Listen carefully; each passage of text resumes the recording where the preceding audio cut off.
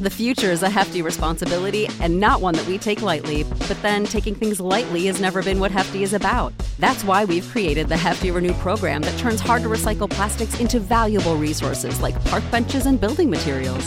To participate, simply fill up an orange Hefty Renew bag with accepted items, tie it up, and drop it in with your regular recycling. That's it. It's that easy. It's time to rethink recycling with Renew. Particular valued resources may vary by geography. More info available at heftyrenew.com. Sick of being upsold at gyms? My guy, you're currently a base member? For $90 more, I can upgrade you to our Shred membership. For $130 more, you'll be a Swole member. And for just $300 more, you'll reach Sweat Platinum. At Planet Fitness, you'll get energy without the upsell. Never pushy, always free fitness training and equipment for every workout. It's fitness that fits your budget.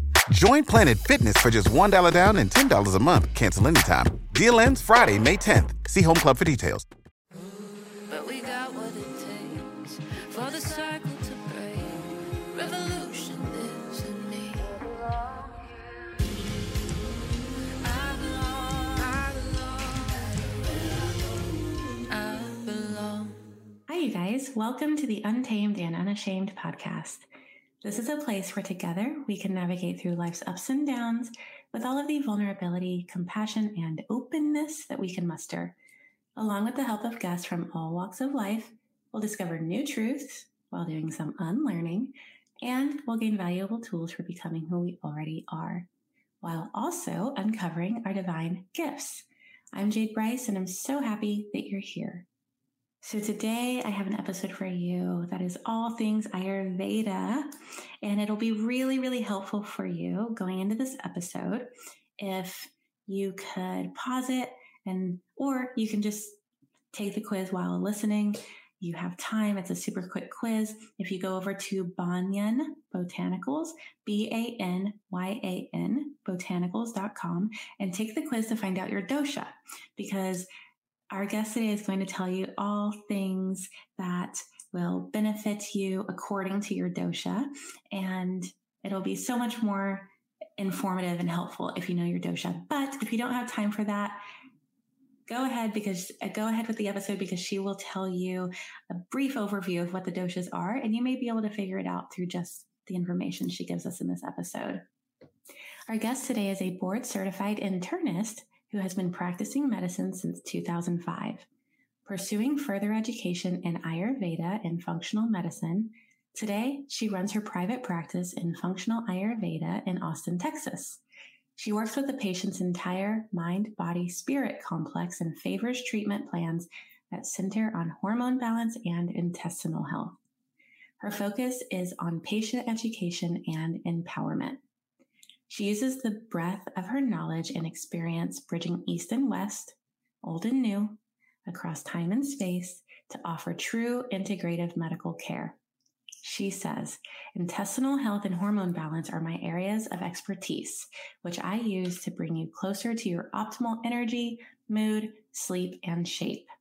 When the body is working well, the mind follows, and vice versa. I love to delve into the mind-body-spirit relationship and create wellness plans that target total being health. I'm here as a guide and teacher to empower you on your path to returning to balance and vitality. I never stop learning, and I love to share every pearl of wisdom I harvest at each turn of this treasure hunt that is life. As we partner on this healing journey together, I hope you rediscover yourself and the wonder to be alive. It's magical. I can't wait. Please help me welcome Dr. Nisha Khanna to Untamed and Unashamed. Hi, I'm so happy to be here. Thank you for inviting me. Yeah, I'm so excited. I found you, or discovered you, or you came into my awareness at the Magnetic Woman event here in Austin that was held with Nadine from Tantric Alchemy, and I learned so much in that one portion where you spoke about health. And so I'm so excited to share all that wisdom today. I'd love for you to tell us your story of how you came to find and become an expert in Ayurveda. Sure. So it's been a lifelong journey. I was exposed to it when I was in my teens, and basically was absorbing the wisdom through books and visiting with practitioners. And it was interesting because I had a parallel path in being a doctor. And so I was always interested in health. But for the longest time, I was in medical school and residency and practicing Western medicine. And there was a big disconnect between what I would use to treat myself and the powders and the herbs and the hot water and all the things that I would do that I had just gathered along the way for my own healing, and what I was doing in medicine, which was prescribing 10 medications, to manage people's chronic conditions. And so, I really wanted to marry those two disciplines and have a really unified, holistic approach to health that didn't disregard Western medicine, but really used it as a tool for comprehensive healing. And so when I was finished with medical school and had maybe practiced medicine for 3 years, I sort of took a break and I went to New Mexico and took a deep dive into Ayurveda and immersed my, whole being in it for 2 years, living, breathing, learning it. And so then I was able to take that wisdom and blend it into my practice of functional medicine, which is really this beautiful, way to approach some of these Ayurvedic principles, but backed up by all the research and science. And so, I had a lot of fun exploring how gut health is so important in both disciplines, functional medicine and Ayurveda. And it was really exciting to see parallels show up. And so what I do now is essentially use all the tools that I've gathered along the way in my practice. And I really have been able to integrate East and West, ancient and modern, and treat patients with a really whole being approach. And I really enjoy sharing that wisdom with people in platforms like this, because I don't think that there's enough people that are really looking at it from both sides of the equation. Either you have people that are very holistic and don't pretty much disregard any prescriptions or Western approaches, or it's the other way. And I'm really interested and excited about this new transition now where people are integrating more. And so that's what's so exciting for me, is to be able to share that integration. Yeah. And for those who aren't familiar with Ayurveda, can you just maybe give a simple explanation of what it is? Yes. So the way I think of it is it's using your elemental makeup to understand how you relate to your environment, how you relate to food, how you relate to lifestyle practices. And there's a couple key principles to know. And when you know these, you can pretty much apply it to your whole life and share it with your friends and loved ones, which is like increases like and opposites balance. So if you have an aggravation of an element, its opposite is going to balance it. So a quick little example would be, say somebody's anxious and not sleeping. So you look at the qualities of that. The qualities are light, mobile, airy, and these are the qualities of the dosha vata. So to balance it, you need the opposites. So you need grounding, stable, steady, heavy. And so you would use those qualities, your knowledge of those qualities, to see, okay, what foods are maybe more grounding? What foods are heavier? What lifestyle practices are heavier? So for example, if you're running every day, that's more mobile and light. Maybe you want to do some yoga that's very rooted in the not the vinyasa, which would be a bit more flow, but the practices where you hold poses longer. So you can even look at what type of yoga to do based on the elements. And so it's an understanding of your elemental makeup and the elemental makeup of pretty much the whole world. And then applying this principle of like increases like and opposites balance to figure out how you want to approach every aspect of your life. Does that make sense? Yeah. And by elemental makeup, do you mean our doshas? Is that what our elemental makeup is? Well, there's 5 elements. So ether, air, fire, water, earth. And the doshas are a combination of 2 predominant elements. So air and space equals vata, earth and water equals kapha, fire and water equals pitta. And so the elemental makeup is more your 5 elements, but then they combine to create these predominant doshas. And I don't know if this is possible, but could you maybe help those listening determine what doshas they're in by just giving a brief overview of each one? Well, there are lots of quizzes online which go into detail. And I think that's a really great tool. However, it needs to be used appropriately. So many people are answering those questions in a sort of confused way. And so the way to do it is to answer the questions as to what's true for you now.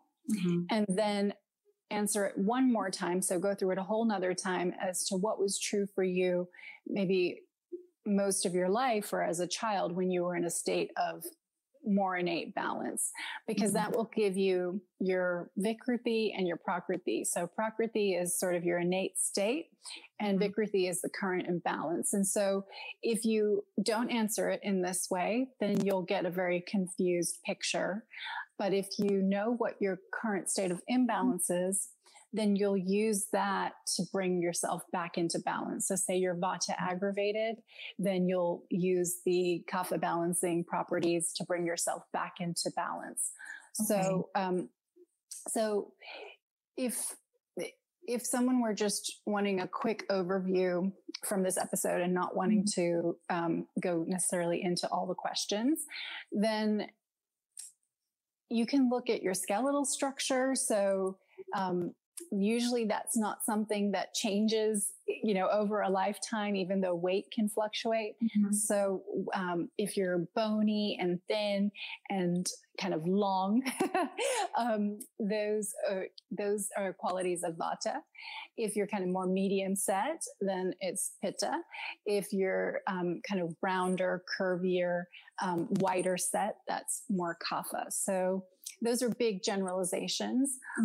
But I think if you're just looking at somebody and they're, and it's not necessarily about weight, but it's more about, shape and skeletal structure, then you can get a quick assessment that way.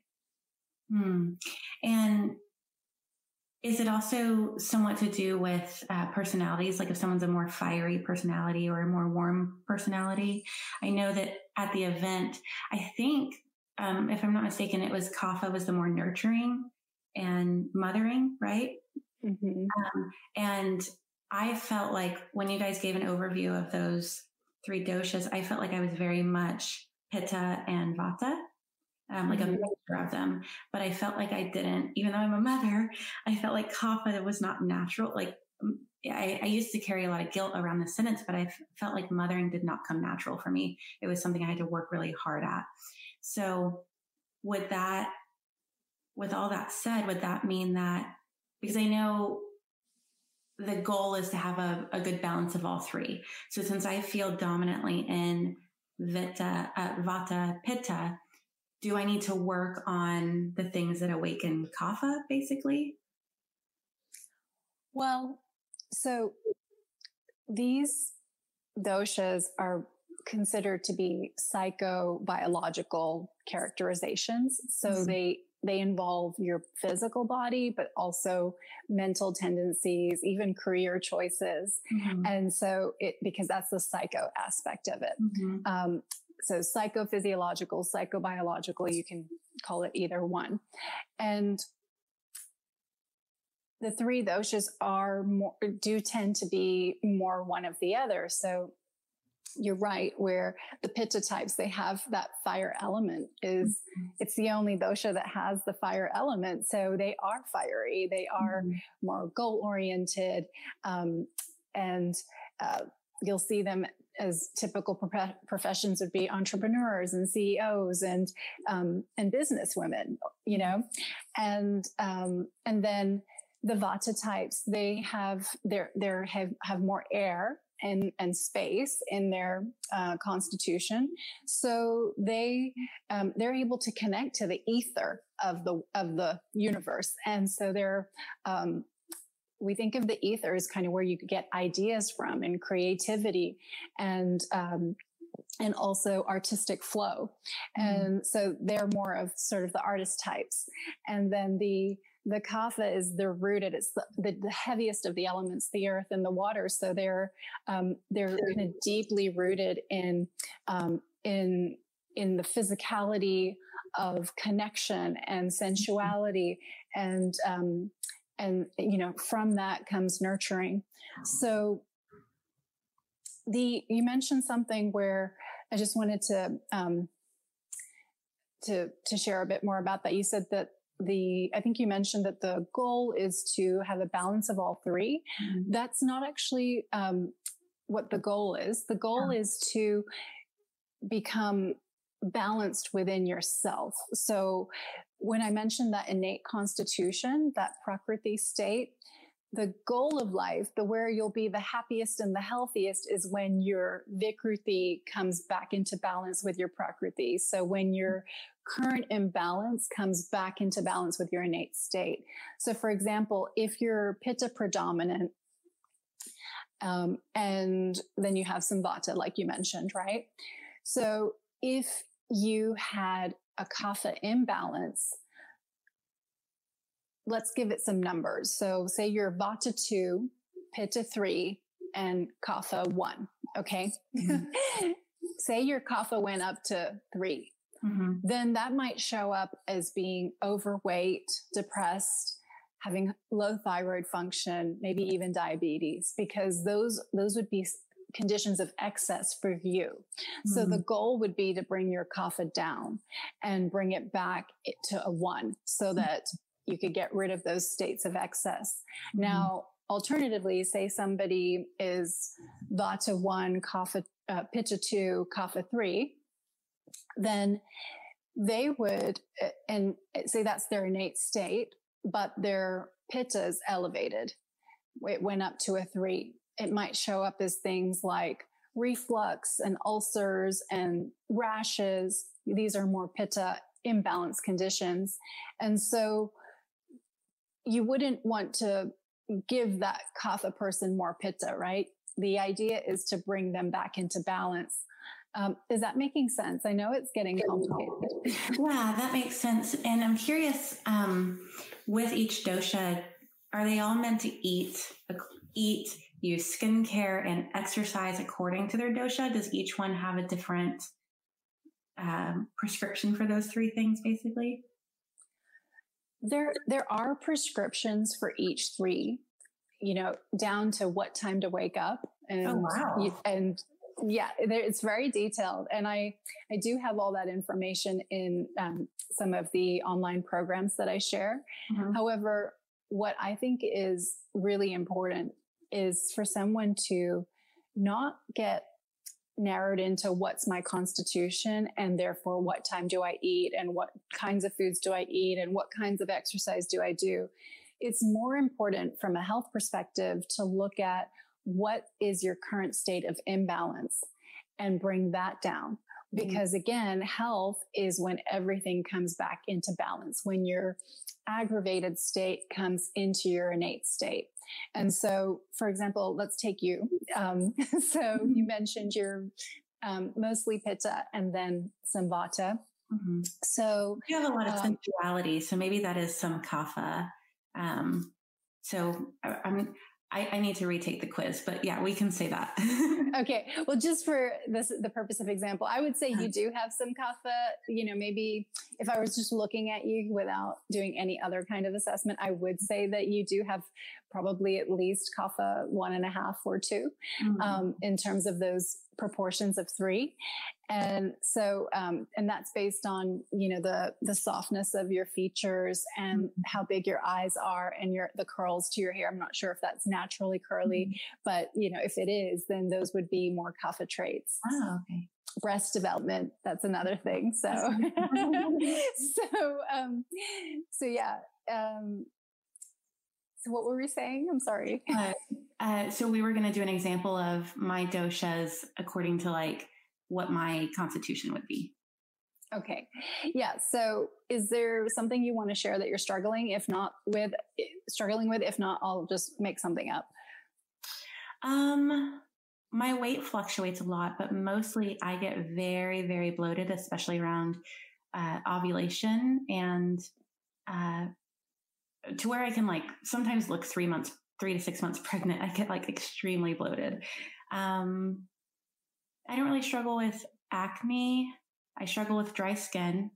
My hair gets extremely frizzy. I don't know if that is dosha related. And I wouldn't say that I'm a tired person, but I am a person that needs a lot of sleep.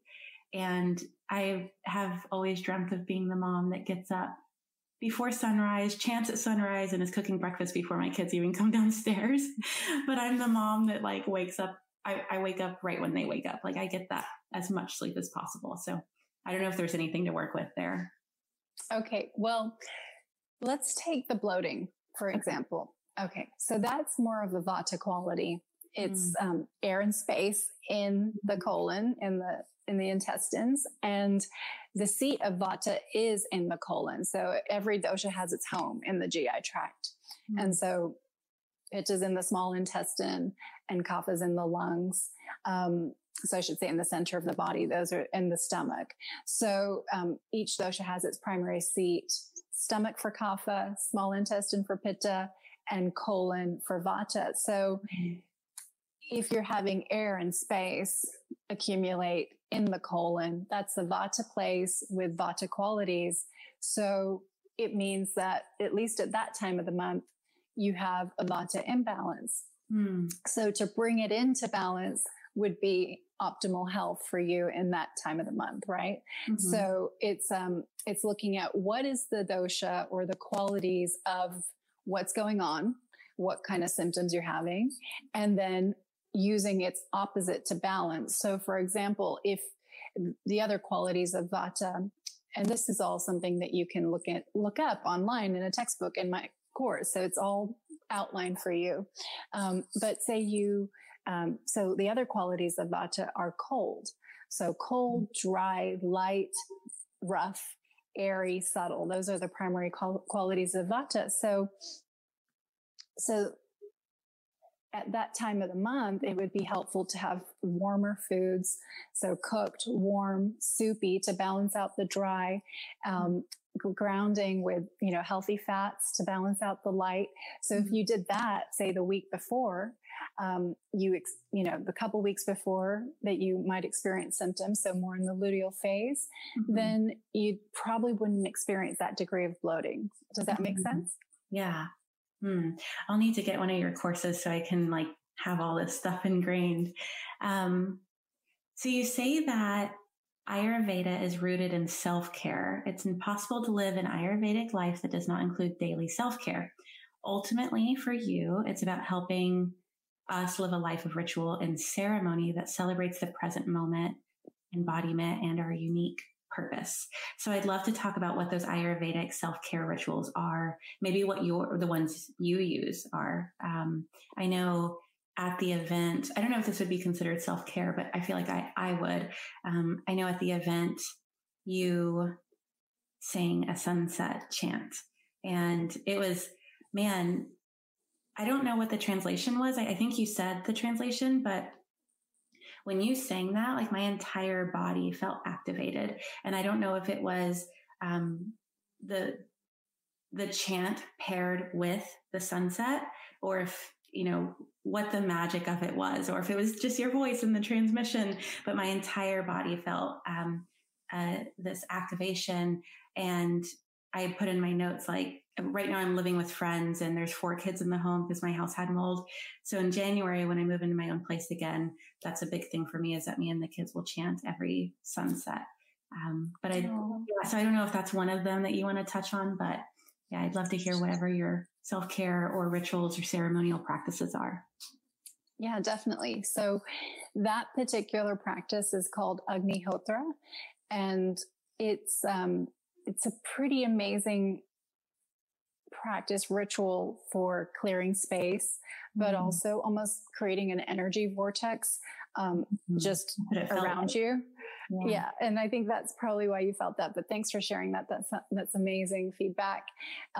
So it's a ritual that has to be done at the exact moment of sunrise and sunset. And I have an app on my phone that tells me exactly when it is, because it changes each day. Yeah.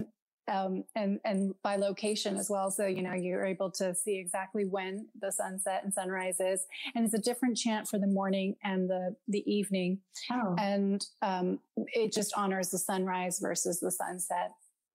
And this is coming from the Vedas, so 4,000-year-old ancient Indian texts, where fire was the one element that can't be adulterated. It's the element of transformation. So you can muddy water, you can muddy air, but you can't muddy fire. It just takes any impurities and clarifies and transforms them. So that's why it's such a clarifying, purifying ritual in any space. And it's got really profound implications. Some people use the ash for healing. They use it for farming, and they see there's actually studies coming out now where agriculture is better. You can take, barren land and make it harvestable. So it's pretty amazing in terms of what can be done with this. But personally, I use it for, to kind of get into a really centered place, and clear my space, because I work from home. And so I just want to have that flowing twice a day. And the effects last for 12 hours. It's supposed to clear a 2-mile radius around you. So you're doing a service to your neighbors as well. And it makes you feel good, but also the space feel incredible. And so, given I do also work from home, it's, and patients come over, it's nice to, have the healing just in the ether as well. Yeah. Well, can you spell it for those listening that I'm sure want to look it up and learn it? Sure. Yeah.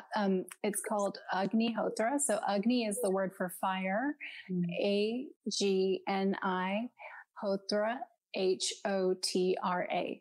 Okay. And that's the one for sunset or sunrise? Well, that's the practice itself. Oh, okay. And it includes sunrise and sunset. And so if someone wants to look into that further, I believe, I actually have friends in Austin that have kind of started their own nonprofit around it. So it's agnihotra.org, I believe. But I can get that for you. And they have all the explanations of how to do the chant, where to purchase the kit, that kind of thing. Perfect. Awesome. Thank you so much. Are there any other Ayurvedic self-cares that you do? I know you on your site, you talk about dry brushing, which I've always told myself I'm going to do, and I'll buy the brushes, and then I still have never done it. So I need to get into that. And then the Kanza wand facial. I don't know if those are 2 things that you actively use, but maybe you could say a little bit about those, or any other self-care ritual you want to speak on. Yeah. Well, if you ask an Ayurvedic practitioner what their self-care routine is, it's going to be pretty in-depth because there's so much. So I'm going to tell you everything I do on a daily basis, and maybe some things I do kind of more weekly. So have you heard of the self-oil massage? It's a lymphatic massage. It's called Abhyanga. No. Okay. I mean, I think you're in for a treat if you end up practicing some of these things, because it's one of the most incredible, nourishing rituals that anyone can do for self-care. The actual word for oil in Ayurveda means love. So when you apply oil to your body, it's like a self-love practice, literally, because the qualities of oil are enveloping and it's almost like hugging, that's the quality snigdha of oil. And so, so it's like a gentle lymphatic massage where essentially you warm up oil, and there's herbalized oils for different doshas. And so I keep a baby bottle warmer on my bathroom counter. So I have warm oil in a minute, and, just kind of pat the floor with old towels and do an oil ritual where it's long strokes on the limbs and circular around the joints, and you bring everything to the center. So you're doing this detoxifying, purifying practice to bring lymph back to its center, which rejuvenates the body. It's anti-aging. It makes your skin so incredibly supple. Like, is the center always, is the center like the womb space? The womb space, the GI tract. So bringing everything to the heart, the gut, and the womb. Okay. And so, so yeah, it feels amazing. It makes you feel beautiful because your skin just is so nourished, and it drops nervous energy. So in Ayurveda, there's 7 layers of tissue to the skin, and the deepest layer is the nervous system. So that oil on the body penetrates to that deepest layer, relaxing the nervous system. So we use it in Ayurveda to really balance vata. It helps with insomnia, anxiety. It's just incredible. So that's one of my daily rituals. If I don't get it in every day, I'll at least do it 3 or 4 times a week, more so in the winter than the summer. And then, so I'll often do that in the morning after dry brushing. And I don't dry brush every day, maybe, again, like 3 or 4 times a week. It's nice to have the oil on after dry brushing, just so your skin doesn't get irritated. But dry brushing itself is great for more of the kapha element and kapha aggravation because it helps stimulate. And so it's a dry brush that you're doing the same motions as you would the oil. Well, the motions for dry brushing are more brisk and quick, and short, whereas the oil is these long, lengthy movements. So the oil balances vata, and the dry brushing balances kapha. So you can kind of get that. And I do go into a lot of detail. I've got actually videos for each self-care practice that I recommend in a whole self-care rituals course. So that might be something you want to check out, but I'll keep going with what I do. So I have a sauna here. And so I'll do the dry brushing, I'll do the oil, and I'll get in the sauna. Again, not more than 3 or 4 times a week, because you don't want it to be too dehydrating. And this is for me, right? Because I'm more kapha. So I have more of that kapha imbalance. So I can tolerate that dry heat. Whereas somebody who's more vata aggravated probably shouldn't do that. They should just focus on the oil. And so, of course, tongue scraping, that's one of the first things I do. That stimulates the GI tract. It stimulates digestion for the day. And it's also your daily report card as to how you're detoxing and digesting day to day. So even emotionally, like when you're more emotional and you're processing more emotions, it shows up on the tongue as more of a coating. And so you get to see, every 3 days, what's happening in the gut and what's happening in terms of your individual transformation of both food and energy and emotion into consciousness. So you use the tongue scraper every morning. Every morning. Yeah. I have like multiple, so I never forget it. I have one in my travel bag. I love tongue scraping. Yeah. Yeah. It feels so good. I feel like people, who do start doing it, they want to share it with their partner because they're like, this makes my breath better. It's everything's better, So tongue scraping, daily elimination is so important. It's probably one of the first things that happens as well, prior to exercise, prior to anything else. You want to be cleansing your body before you add anything to it, because even the oil is something that the body has to absorb and transform. And so if you're overloaded, you don't actually want to do the oil massage. So, sorry, there's all these nuances. I hope it's not too complex. No, not at all. So we've got the fire, tongue scraping, oil massage after dry brushing, then some sauna, and then it's actually really great to do some exercise after you've oiled the body. It's almost like you can get into your exercise deeper. So when I've had a shower and I've patted, basically left a thin layer of oil on the body and, just pat dry with a towel, it's almost like you've lubricated the body before exercise. So it's kind of like a warm up in a different sort of way. And you can get deeper into exercise and not be as prone to injury if you do it this way. So you know how so many people are like, okay, this is the pre-workout. Okay, this is the pre-scalp treatment. This is the pre-facial. I think people are beginning to really tap into these ancient practices and rituals to gain understanding of you actually have to do a pre-treatment before you do the thing because it makes it better. So even with the face, I oil the face before I wash it. So because then you leave a thin layer of oil. I do. What type of oil do you use on the face? So I have some `specific kind of beauty oils versus just like what I'd use on the body. And one of the brands I'm really a fan of right now is Aroma Bliss. It's an Ayurvedic brand, and they've got different facial nectars that smell amazing, and they're great for the oil massage and great for your skin too. So, so that's aromabliss.com. And then I do the Kansa wand or at least pretty much every day.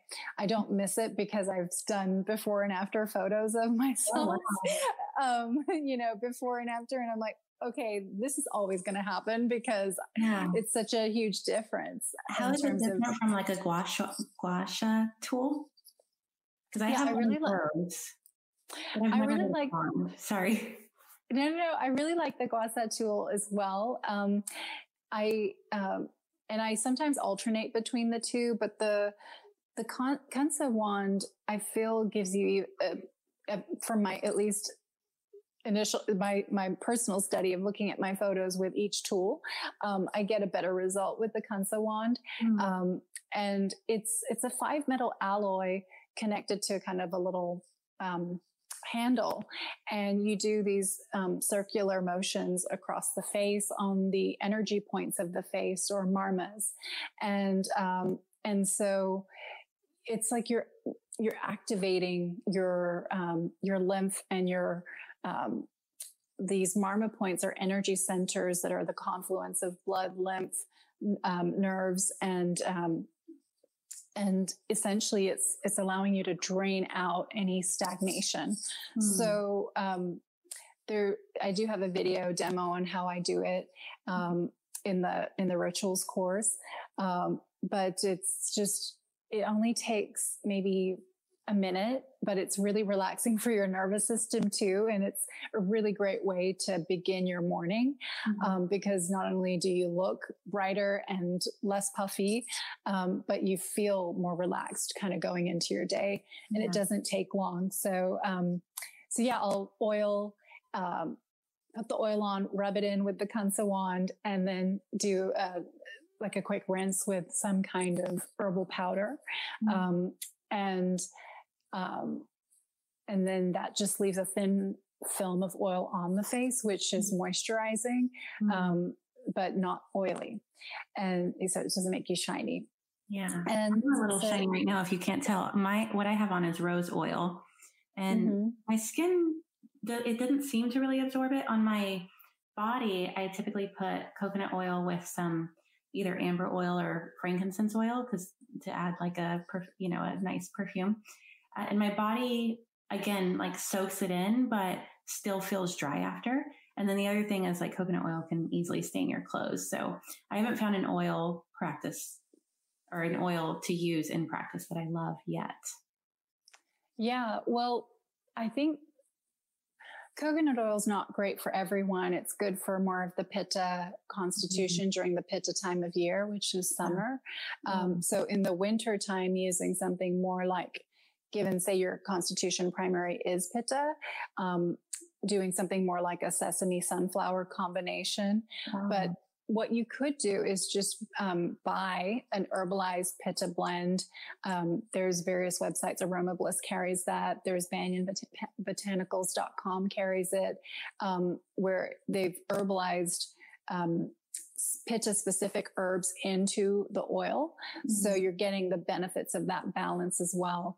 And then some people do seasonal blends. So you don't even have to think about it. Okay, it's winter time. These are the herbs that are going to balance this season. And so you do that. So you can either look at what's going on individually in terms of your individual constitution and imbalance, or you can look at what's going on in the season. And hopefully there's, overlap between the two. Yeah. And use one of those oils. And I feel like if you were to then shower after and pat it and not rinse it off with soap, but just with water and then pat dry, it probably wouldn't stain the clothes. Okay. Yeah. Thank you for all of that. Yeah. So, I'm trying to think just to sum it up, there's, after the console one, I'm still going on the rituals. Some kind of morning exercise. I'll do hot water with lemon and ginger and a little bit of raw honey. But that's specific for my dosha. It helps me, detox ama and balance kapha. And then, there's usually some kind of meditation practice beyond what I do with the fire. And, I'll do pranayama. Have you heard of that? It's, yogic breath. So I've been doing 20 minutes of pranayama. It's different sequences for over 15 years. Since med school, essentially. So, that's always there because in order to be the person I want to be, I have to purify my field, and you do that through breath and intention setting. And then I'm really into Joe Dispenza's meditations, Dr. Joe Dispenza. So I'll do those. They're long, so I may get them in later in the day, or I'll do a shorter version in the morning. So those are my rituals. And I take my dog out for nature walks pretty much every day, which is about an hour. So, I think creating a life where you have self-care, connection with spirit, and time in nature, and also time for learning and growth, because I'll do listen to educational talks or podcasts or things like that during most of those walks, but also time for play is sort of the best ritual that you can have, and to create, if you can't do it in every day, then at least over a week, making sure that you're hitting those different categories. Yeah. And with the face and skincare, I'm super intrigued by the Ayurvedic eyeliner. I think you pronounce it Kajal. Kajal, yeah. Okay. You say it's medicine and beauty in one. So I'm curious, is that something we make ourselves, or is that something that we order? What are the benefits? I'm guessing that's what you wear. I do. I wear it. It smudges more easily than other eye makeup, but I feel like it's worth it just in terms of, not putting something negative on your face, but also has benefits for healing. So Kajal is something you can buy. It's probably going to be imported from India. There's different versions that I think, some more mainstream companies in America have adopted, like Maybelline. But those aren't the authentic version. You want to get an Ayurvedic blend, which is primarily castor oil and kohl. And then they put some other herbs into there that are supportive for the eye. And it's a very dark, black. And essentially I'll take an eye makeup brush and brush it on. So it's that creates, a bit more, steadiness, so it doesn't move all around your face. But I do go into that ritual as well in the beauty course. Yeah. I wish they had brown, because I feel like black eyeliner on me, it, for some reason with my skin tone or my eyes, I'm not sure what it is. To me, it looks like I have a lot of makeup on. So I always use like a really light brown. I wish they had brown, but I'm super intrigued by it still. Well, it's kohl. So it's, I think they may carry a brown, but it's not the original recipe. So you just have to look at the ingredients, make sure there's no chemicals in there, because it shouldn't have more than, I would say, 5 ingredients, and they should be all things that you can recognize. And I feel like if you can lighten how much you put on just based on how you use the brush. Yeah. Awesome. And you mentioned Marnas and how we can directly so from what I've read on your site, through the Marnas, we can directly impact neurochemistry by applying pressure to those. And you mentioned the ones on the face. Is that something like we practice, or that's something that we would get done through a specialist, or can you go into that a little bit? Yeah. So I'll spell it for you. It's Marma. So MARMA. And, these are, you're exactly right. They're energy points that are mapped out over the whole body, and they do map to a lot of acupuncture points. So you get to see that marriage of disciplines across countries. And the way I practice it is I offer it as a treatment in my practice. And essentially many of them are located on the head. Just given the importance of the head, but they're really throughout the whole body. And you can do them on your own, but it definitely feels better to have someone do it for you and essentially just be in full receiving mode. And so, there are a limited number of people that practice it. I think it's becoming more widely, known. But even still, it's very hidden. I don't think I haven't come across anyone else in Austin that practices it. There may be, with all the migration of people moving here, there may be, but I don't think anyone I know at least offers it. I learned it from Dr. Ladd in New Mexico, and he has courses and workshops where people can learn it as well.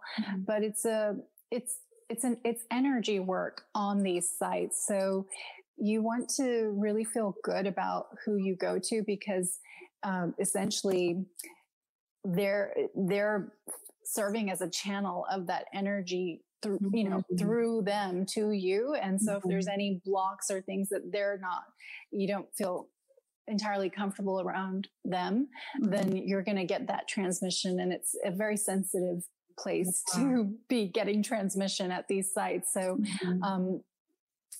in essence, these energy centers are, again, the confluence of nerves, arteries, veins, and lymph. And in Ayurveda, there's 13 major channels, essentially. So there's a channel for food, there's a channel for air, for prana, there's a channel for the mind as well. And each channel has an opening, a pathway, and an exit. So the channel of the mind is rooted in the heart and the senses, and its pathway is the whole body, and its exit points are the marmas. So you can definitely affect the mind and neurochemistry through these points. And there are also areas of confluence, so also areas of stagnation. So if there's physical toxicity, mental, emotional toxicity, and toxicity in Ayurveda is anything that's not processed. So anything that hasn't been processed becomes this sludge that sits at these centers and sort of just swirls around there. And when you press on it, you allow that toxicity to kind of release. And so oftentimes in some client visits, I'll smell something kind of come up into the environment. And it's that kind of, it's not a pleasant smell. And it's it's not from the bowels. It's from, like I imagine if they have like candida, you're smelling like yeast or something.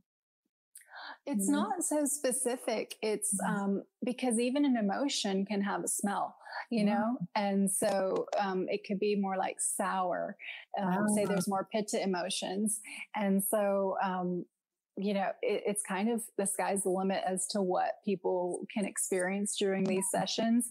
I think paired with the energy work and some sound work after, I've had people go from everything from just feeling peaceful, embodied, and blissful to connecting with past lives and being in other dimensions and having all kinds of experiences. So it's really powerful.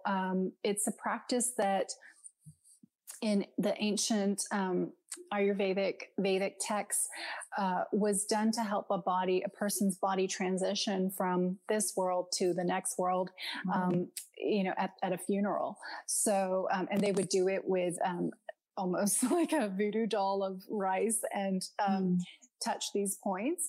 And so there's a lot of depth to a practice like this in terms of connecting the individual consciousness with universal consciousness. So I see it as a funeral rite, you know, in some sense to the reason why it exists like that in ancient practice was because it was, okay, now this individual soul is going to merge with the divine and the universal consciousness. And so when we do it in a session, it's an opportunity for that individual spirit to really connect with all that is. And so I think that's why it has the potency that it does. Yeah. Is it at all linked or connected to when people do tapping? They tap like the emotional freedom technique.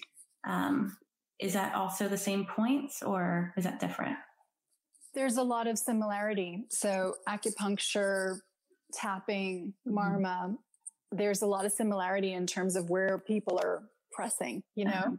And I think there's variation in each practice. With the marma, the points are held for 90 seconds to help with that release.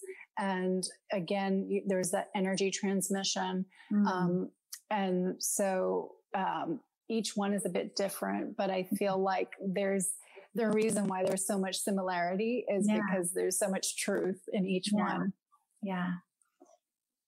That sounds amazing. I definitely want to try marma. I'm getting trained in tapping. So I'd love to experience that and maybe even pair the two in the future. So I want to try to cover the gut really quick. I know that's a really big topic though, but maybe we could start with, because I know you say that the most profound foundational healing tool in your functional medicine practice is the gut cleanse guide that you offer. But maybe you can tell us a couple of the ways that the gut becomes imbalanced. Yeah. So I think most people walking around have an imbalanced gut because everybody's been exposed to some of these things, whether it's antibiotics, birth control pills, environmental toxins, food sensitivities, intestinal overgrowth. So yeah, if you've had one antibiotic, you could probably be likely a good candidate to do a reset. And you don't have to have gut symptoms to need a reset either. So you don't have to be having bloating or discomfort. You could have other things. You could have aches and pains. You could have poor sleep. You could have low energy, you know, suboptimal mood. Any of those things could be, or even skin conditions. So any of these things could be hinting to a need to do a gut reset.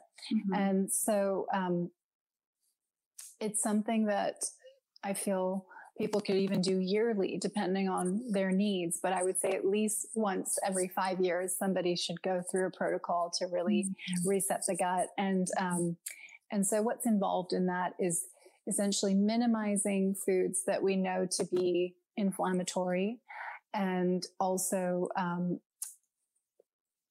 feed overgrowth of organisms. So things like simple sugars and,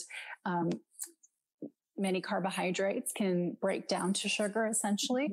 And then the key inflammatory foods, are gluten, dairy, soy, peanuts, coffee, and artificial sweeteners and sometimes eggs.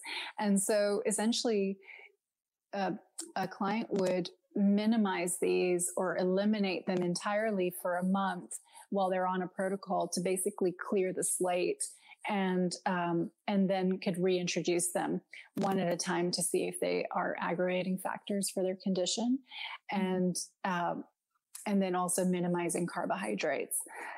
And it doesn't mean that this is the diet to follow, that it's great for everybody long term. Mm-hmm. Definitely not. But in a cleanse setting, it's appropriate.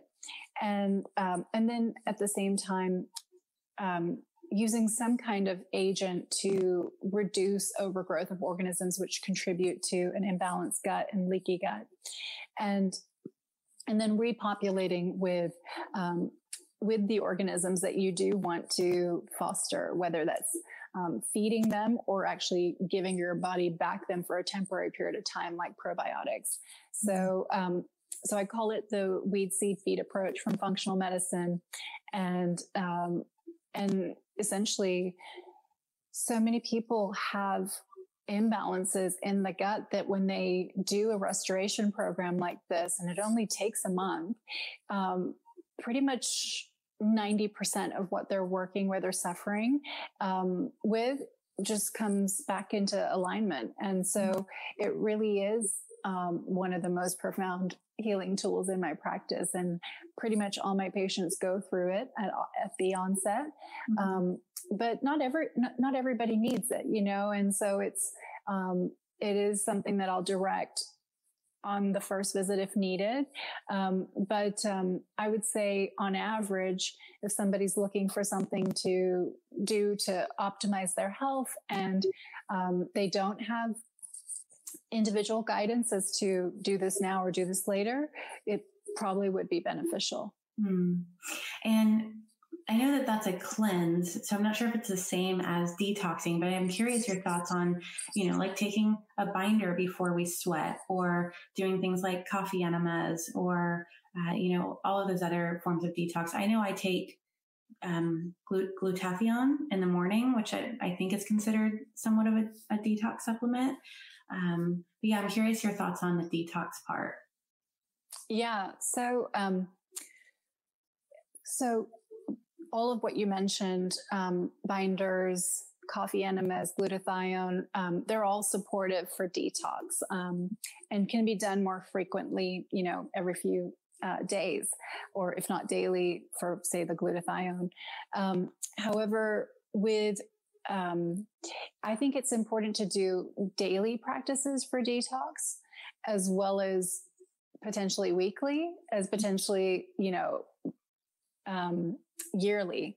And so the gut reset is more something you would do no more than once a year. And it's paired, its goal is to get you to a point of health that you just need maintenance, whereas I think of things like coffee enemas as more not so much maintenance. It really depends on what you're working with. So if you have a lot of pitta conditions that you're working with, then that could be supportive. But in someone who has a vata imbalance, enemas could be actually aggravating their symptoms because it's too clarifying, and they're air and space. They're not holding on to many nutrients, so it's more depleting. So something like glutathione is probably good for everybody because we're all being exposed to environmental toxins. So I think someone could do that every day. Binders, as long as they're away from food, could be done, with saunas or without, every few days. Yeah. But if you're actually working on heavy metal detox, things like that, you might want to do them every day for a period of time. So it really depends on what you're going through, but also looking at cleansing as something that you have some daily rituals, and then also as maintenance, and then things that you do that are kind of more leveraged that get you into a better state of health, so that you need less on a daily basis. Yeah, I try to, you said yearly, I try to every January do some sort of parasite cleanse. I haven't found one that I love, but Casa de Luz has,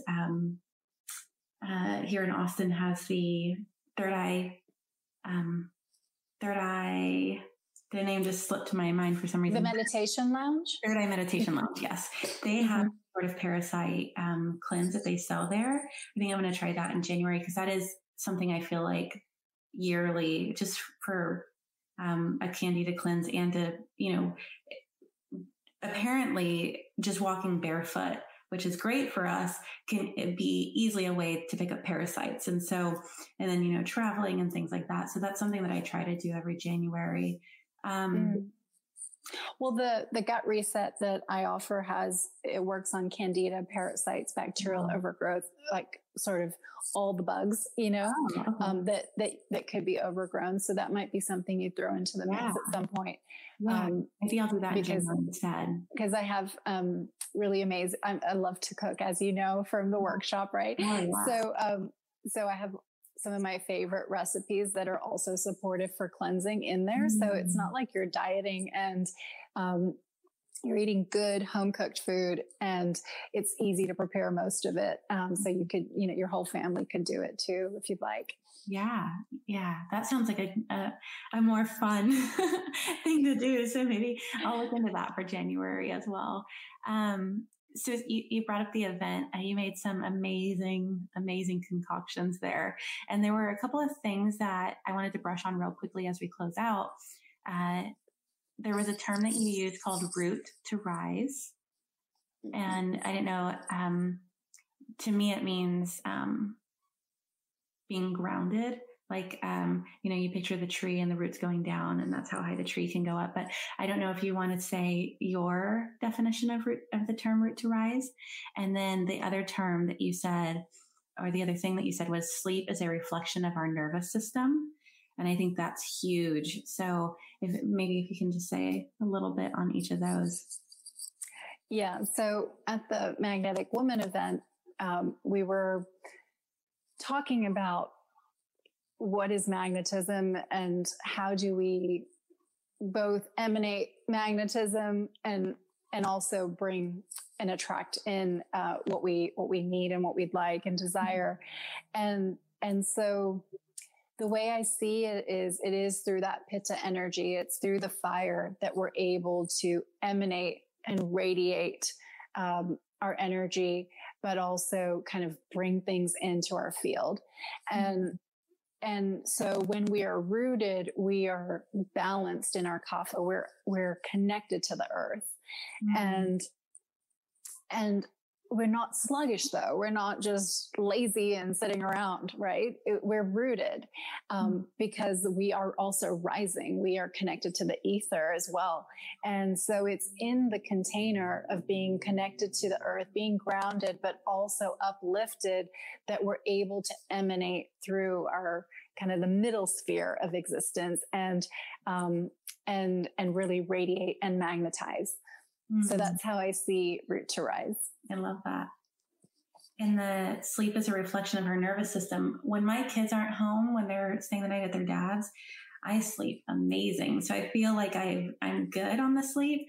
But of course, yesterday my daughter woke me up at 4:45 in the morning. So when they're home, my sleep it's not the best. But maybe you can give some examples of how that plays out.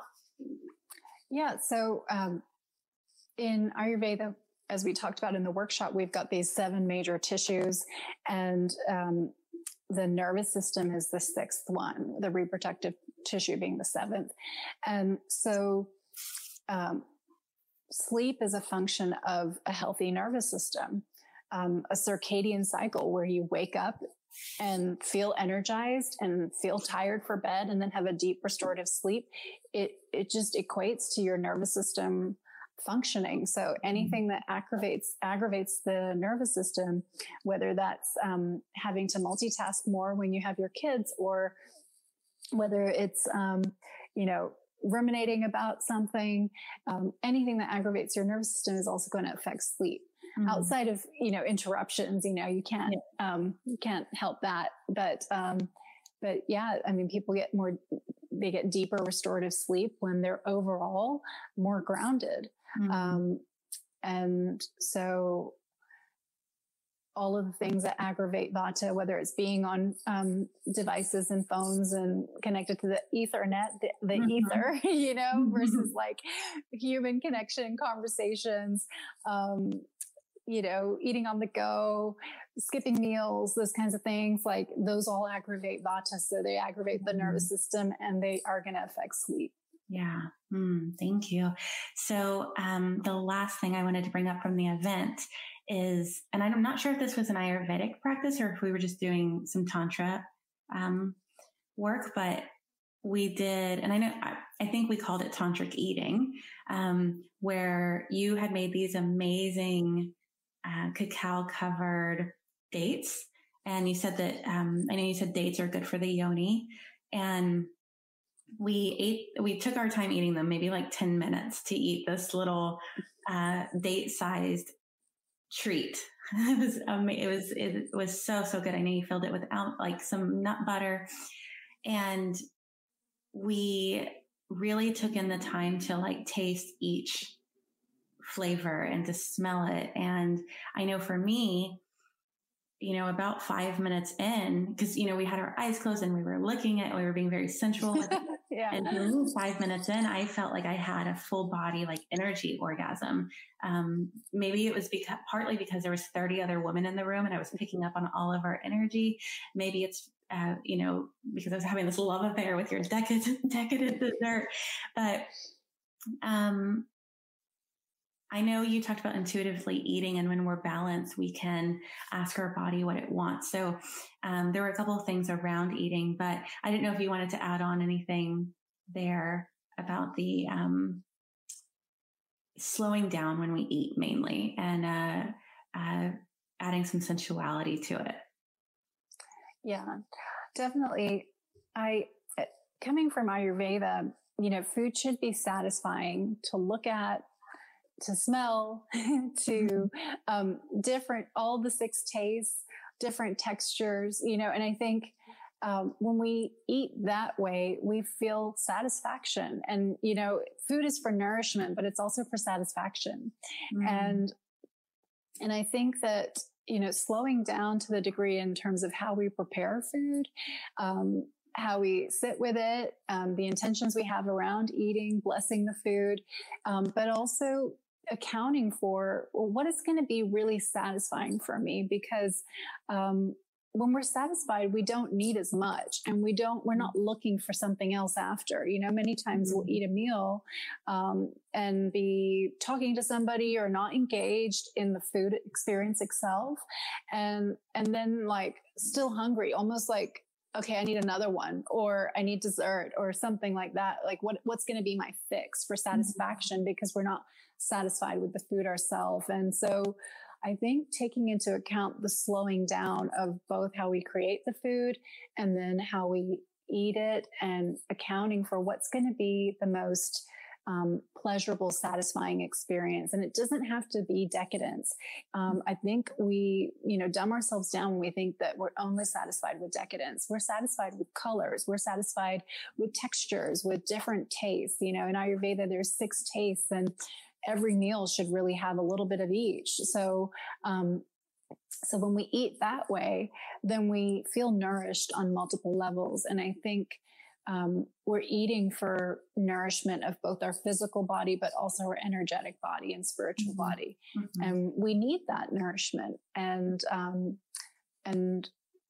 if it's going to come through food, great, but it can also come through all types of other avenues. And I feel like, because food is so central to our culture and it's a necessity, we could place some more emphasis there, and then maybe not feel depleted in other areas. Yeah. Thank you. Yeah, it's been a big shift for me. You know, growing up, we never even ate at the table. We just ate in front of the TV, and it was never really nourishing because we, you know, we were living off of Kraft mac and cheese and things like that at the time. And, now it's so important to me that we're all at the table, we're eating slow, you know, devices are off, and it's a time of connection. And especially with kids, you have to like really tell them to slow it down, you know, but, just becoming a mother and wanting that for them was because I remember in my 20s, I typically was eating in front of my laptop while I was working. So it's been a big shift and feels very rich, like a ritual in my family. So, yeah. And I was so thankful to experience that because it's become one of my daily practices is to eat a piece of chocolate in that sensual, slow way. And when you do, you really just need one small piece, like you said. So, So there's a few short questions I like to ask everyone who comes on the show. It's a little lightning round, one sentence answers. The first one is, if you could hug your younger self right now, what would you say? Okay. Hug my younger self. I would say you don't need to try so hard. You can just, it's all coming and it all is already inside. And, anything that you're seeking, you don't actually need. That's beautiful. If you could have the whole world read one book, which would it be? Well, I have two answers. One that I thought I would say hands down to everyone is something I read maybe six years ago. It's called Journey of Souls. Have you heard of that one? No. It's by Michael Newton, and it's an account of a psychologist or a psychiatrist taking people back into regression therapy, and they connect to a soul world. And so I just feel like if people had a spiritual context for their physical life, and they didn't see themselves as disconnected in terms of they just this lifetime, it would just help, and put so much into perspective. Yeah. But I would say the more recent edition that I'm listening to right now is so good. I feel like every woman should read it. Is, have you heard of In the Flow? By Alyssa Vitti? Yeah. Yeah. I've interviewed her and I did the flow method for like maybe 3 years. I still work out according to the flow method. I don't eat for it anymore because I was enjoying it, the variety, but, I wasn't seeing a huge benefit from the flow diet, but the flow, like where she teaches that like doing cardio during your luteal actually like causes fat storage instead of, what we usually do cardio for. So in my luteal, I only will do weights or, and then, closer to my bleed, I'll only do yoga. So I've really, enjoyed doing that also because I don't get tired of my workout because by the time I'm like over it, I'm on to the next type. Yeah. So. I just feel like there's a lot of wisdom in that, in that protocol. And so many women are not aware of it. Yeah. And even if you didn't do everything, like I haven't personally implemented it to know if it's true for me. But just from Ayurveda and what I know about supporting the menstrual cycle, there's a lot of alignment already. Yeah. And looking at it more in terms of a feminine clock versus a circadian masculine solar clock. I think huge. Yeah. Yeah. So I think there's a lot of wisdom there. I feel like if young women could be exposed to that type of knowledge sooner, it would be so helpful. Oh my gosh. Yeah. I mean, when my daughter starts her bleed, I'm going to have a red party for her and make sure that there's no shame around it. Because for me, when I started it at, I think 11, I was my period was so heavy that I always had so much anxiety to go to school because I knew I was going to bleed on the chair. And my cramps were so bad, it was all because my diet wasn't healthy at that age and neither was my emotional state, but there was just so much shame around it. And, I dreaded it. And now I have such a wonderful relationship with my bleed. I look forward to it every month. I don't cramp. I'm not too heavy and I use my blood for my plants and, I use it for painting on my buffalo drum. I use it on my face for a facial. I do so many different things with it where, I treat it as it's sacred, and also as a reminder of it's a time of release, So, yeah. Yeah. I love thinking about the bleed as a time to really connect with your intuition. Yeah. I know that my intuition heightens, like skyrockets during that time. And I just know. And I feel like more women connecting to that time of the month as a time to really get, downloads per se, and to influence how they want to lead their life. But I also see it as, something I've heard before, but also believe is that women being disconnected from their bleed is why there's bloodshed in our society, because women not really relying on their intuition to be leaders is to lead the culture and the society through love and compassion and through their innate wisdom. That disconnection from the bleed is the disconnection from the intuition, which is the guiding force for society. So good. Yeah. Thank you. There's, I'm trying to think of a woman who Run with the Wolves talk about that as well, how our intuition is heightened during our bleed. And I know something that I've noticed is if during my bleed, I limit, like I say, okay, during this time, I'm focused on releasing and self-care. So I abstain from all social media and TV. It's a night and day difference between when I don't do that, my intuition's on and I get some downloads. But when I abstain from all of that stuff and really tune in, it's truly a night and day difference on the type of downloads I receive and the type of access I feel I have to the spirit world during that time. So, thank you for that. The last question for the lightning round is, if you could whisper one phrase to everyone on the planet, what would it be? Whisper a phrase.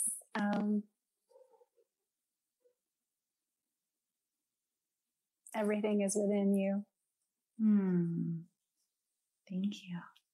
Before I let you go, where can people find you and connect to you and find your courses and your work? Yeah. So, everything's housed on my website in terms of courses. It's just nishakhanamd.com. And, I'd love to work with you if you'd feel like it, in more of a healing journey format. But, if that's not accessible, then, I've got my gut course. I've got an Ayurvedic foundations course with a cleanse and a self-care and beauty rituals course. And even recipes. If you just want to get recipes, I've got gut reset recipes. So all of those are on my website under healing courses. And then one of the main avenues that I connect and educate on is on Instagram. So just Nisha Khanna MD. And those are the main things. You could sign up for my newsletter. I don't write very frequently, but when I do, I might start getting back into it. There's plenty of blogs already on there. So those are the ways to connect to me. Perfect. Thank you so much. Thank you. This was so fun. We covered a lot. We could go on talking for a lot longer too. Yeah, we covered so much. So thank you for taking the time and just for all of the work that you've done, and just being able to go to that event opened me up to so much. So thank you for being here today and sharing it with the listeners. Yeah, well, I'd love to have you come over for a Marma session or something. So just let me know. That'd be amazing. Thank you. All right, you guys. Hopefully this didn't feel too overwhelming for you, because I know it was a lot of Ayurvedic information. I loved hearing her self-care rituals and practices. I know it seems like, doing that every day, I don't have the time. But honestly, I feel like just squeezing in 20 minutes of self-care a day is life-changing. So I hope that inspired you to do that a little bit. And I want to thank our affiliates, the best toys for sex at dameproducts.com. Code JADE gets you 15% off. I love everything that I've used from there. And when you go to like your favorite restaurant and you're like, there's nothing you can order that you won't like.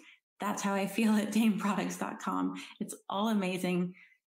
guaranteed pleasure. I guarantee you pleasure from their items. And I also like to pair their items with my pleasure wand and my yoni egg from Wands, WAANDS.com, code JADE for a discount there as well. All things CBD at directhemp.com, code JADE for a discount there. And then Higher Dose Infrared Products, code JADE75 for $75 off. I love my Bioenergy mat. It's my favorite of their products, but I love all of their products. I use their Bioenergy mat daily. Thank you so much, guys, for tuning in and being on this journey with me. It would mean so much to me if you would leave a review or share an episode with a friend.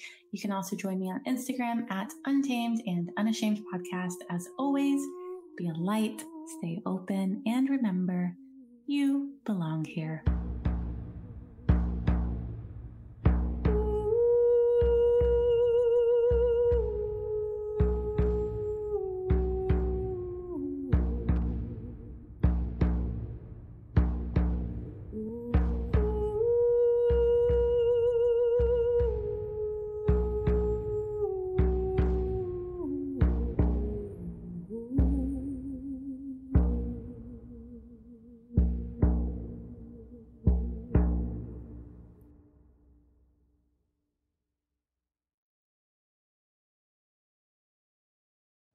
You know how to book flights and hotels. All you're missing is a tool to plan the travel experiences you'll have once you arrive. That's why you need Viator. Book guided tours, activities, excursions, and more in one place to make your trip truly unforgettable. Viator has over 300,000 travel experiences to choose from. Everything from simple tours to extreme adventures and all the niche, interesting stuff in between. So you can plan something that everyone you're traveling with will enjoy. Real traveler reviews give the inside scoop from people who've already been on the experiences you're considering. So you can plan with confidence. Free cancellation helps you plan for the unexpected. And 24/7 customer support means you can travel worry-free. Download the Viator app now and use code Viator10 for 10% off your first booking in the app. Find travel experiences for you. Do more with Viator.